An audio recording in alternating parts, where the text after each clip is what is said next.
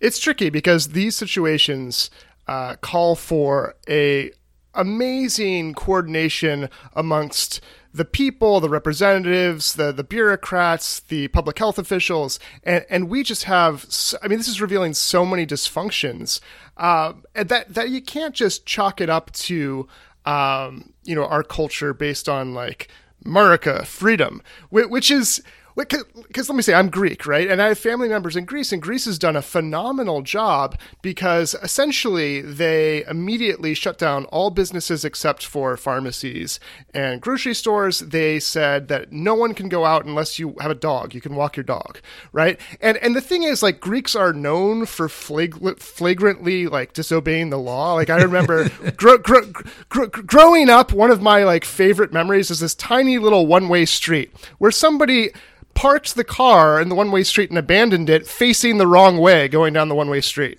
And this was like, this is like a city in Athens, right? With millions and millions of people, robust city where like everywhere they have to put these little like cement things on the sidewalk so you don't park on the sidewalk to prevent you from, like, literally Greeks will do anything.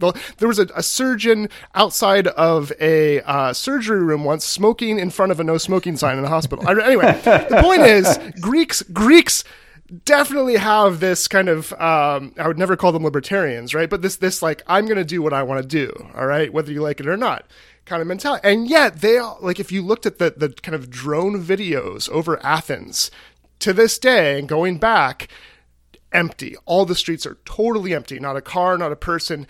And it's not because they respect the law. So I don't know if it's because they understand the severity. Their neighbor Italy was going through a tremendous amount of suffering. I don't know if it's the cohesiveness of the kind of culture where you, you listen to what your family does and you cohere. But they locked it down, as it were, right? And did severe restrictions immediately. And that had a huge effect. Now, we don't have a lot of those factors culturally, but if you don't do that, like you said, David, we need to do a lot more testing. We don't have the tracing, right? We're not doing that. We don't have the protective gear for the essential workers, for the people in the hospital. It's just like so many different places that we're failing, and all that we seem to be seeing over and over again is just this, like, let's make sure the economy doesn't suffer as much as it's going to, right? Like, it's the most dystopian thing I can imagine. I think those are really good points. That's really interesting about Greece. And I'd say one thing, and I don't know whether or not this is true of Greece, maybe it is that we in America have lost complete faith in our governmental institutions, and really most of our institutions, to be honest. And I think that's playing a big role here. If you don't have a belief that government is, interested in your best interest, then why would you listen to them when they say, don't leave your house, and all of these things that we're doing to destroy the economy in myriad ways? I think that's a big part of it. Yeah, I did notice the call for like Matthew McConaughey and football coaches to go out there and talk because people don't listen to political leaders. So they need the actual people that are famous on Instagram or whatever, need to lead the way. There's no question. We wouldn't have locked down at all if the center on the Utah Jazz didn't contract COVID-19 and shut down the NBA season, which happened the same day as Tom Hanks getting the disease. That was the only time that we got serious about this. And that was probably 50 to 100,000 cases in, realistically, because, one thing about this is the numbers are like feeling a piece of the elephant. We have no idea how many people actually have contracted this disease. We have no idea how many people have died from this disease. The excess mortality rates that we've seen out there are far beyond what the official death counts are. Obviously, if you don't have enough testing, you don't know how many cases there are out there. We are flying completely blind. And to shut it down in that environment, and to say, all right, well, we did our best. Now it's time to reopen the country because everybody needs to go to Applebee's. But David, at least we have the most talented, principled leaders in DC that anyone could hope for. Well, we do have Jared, and we have the guy who wrote Dow 36,000 apparently doing the modeling now. Kevin Hassett, who's this terrible economist that's been wrong about everything, who is apparently doing the modeling that the government is relying on when it suggests that we won't have any cases by May 15th or something like that. It's nuts. Yeah, I mean, clown car really doesn't begin to describe it. I wanted to return though to the meat packing question. You have the Prospect has a great piece by Ron Knox.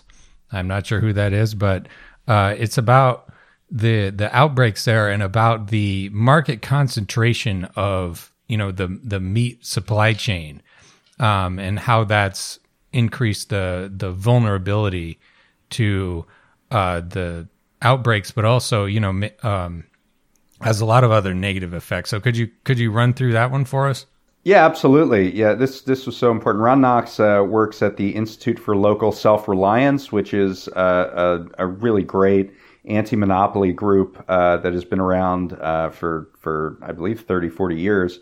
And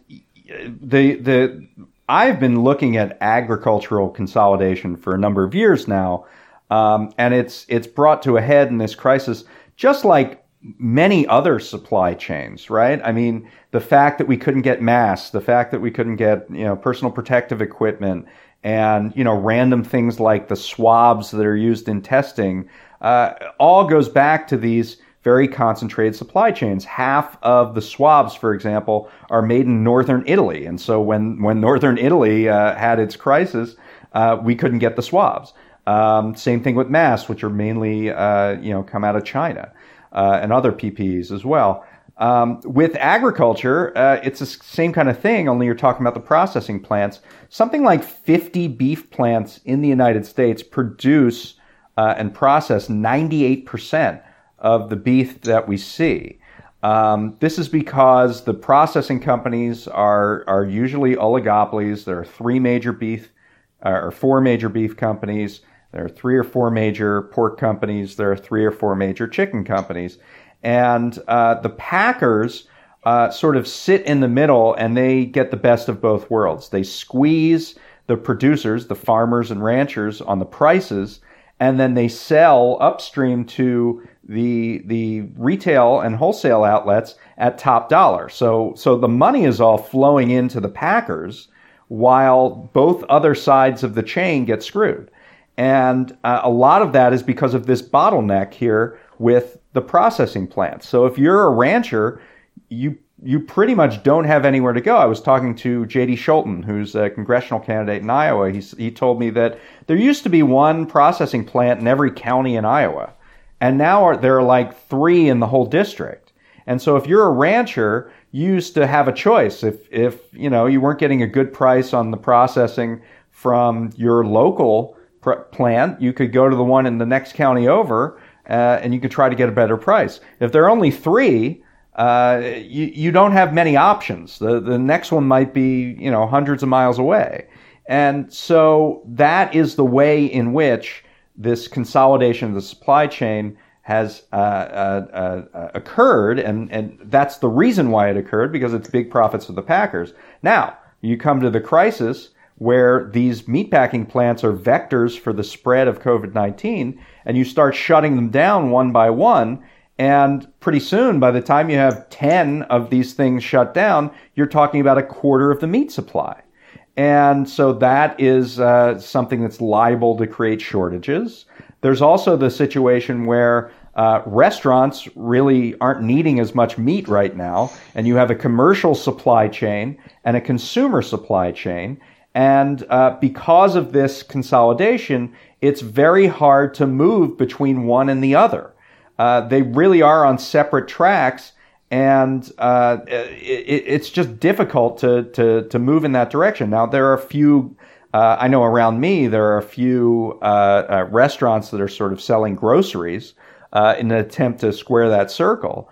But that's not done at scale. And so you're seeing this incredible dichotomy not necessarily in meat, but in many other markets, and in meat too, where you have this tremendous need for food, people lined up for miles in food, seeking nutrition in food banks and things like that, while at the same time farmers are destroying crops in the field, flushing out milk, and because they have nowhere to store these pigs and cattle, because the processing plants are shut down, they're euthanizing animals at alarmingly large rates because they don't want to pay to keep them around, keep them fed and whatnot. So it is a serious problem that reveals the need for more local and regional agricultural supply chains that are more flexible, that aren't susceptible to this the effects of consolidation. Almost, it's a hidden risk to the system. It's a risk that isn't thought about when you think, oh, look at all these efficiencies that'll come up if we only have one meatpacking plant, and we'll be able to get everybody in and out, and we'll have these logistics set up all around the country, and this will be great. But what happens when there's a sickness outbreak at one of those plants? This is the hidden risk that we ignored for so long, and hopefully this is a wake-up call. That's the end of the preview, folks. If you want to hear the whole episode, you can go to patreon.com/leftanchor. Thanks for listening.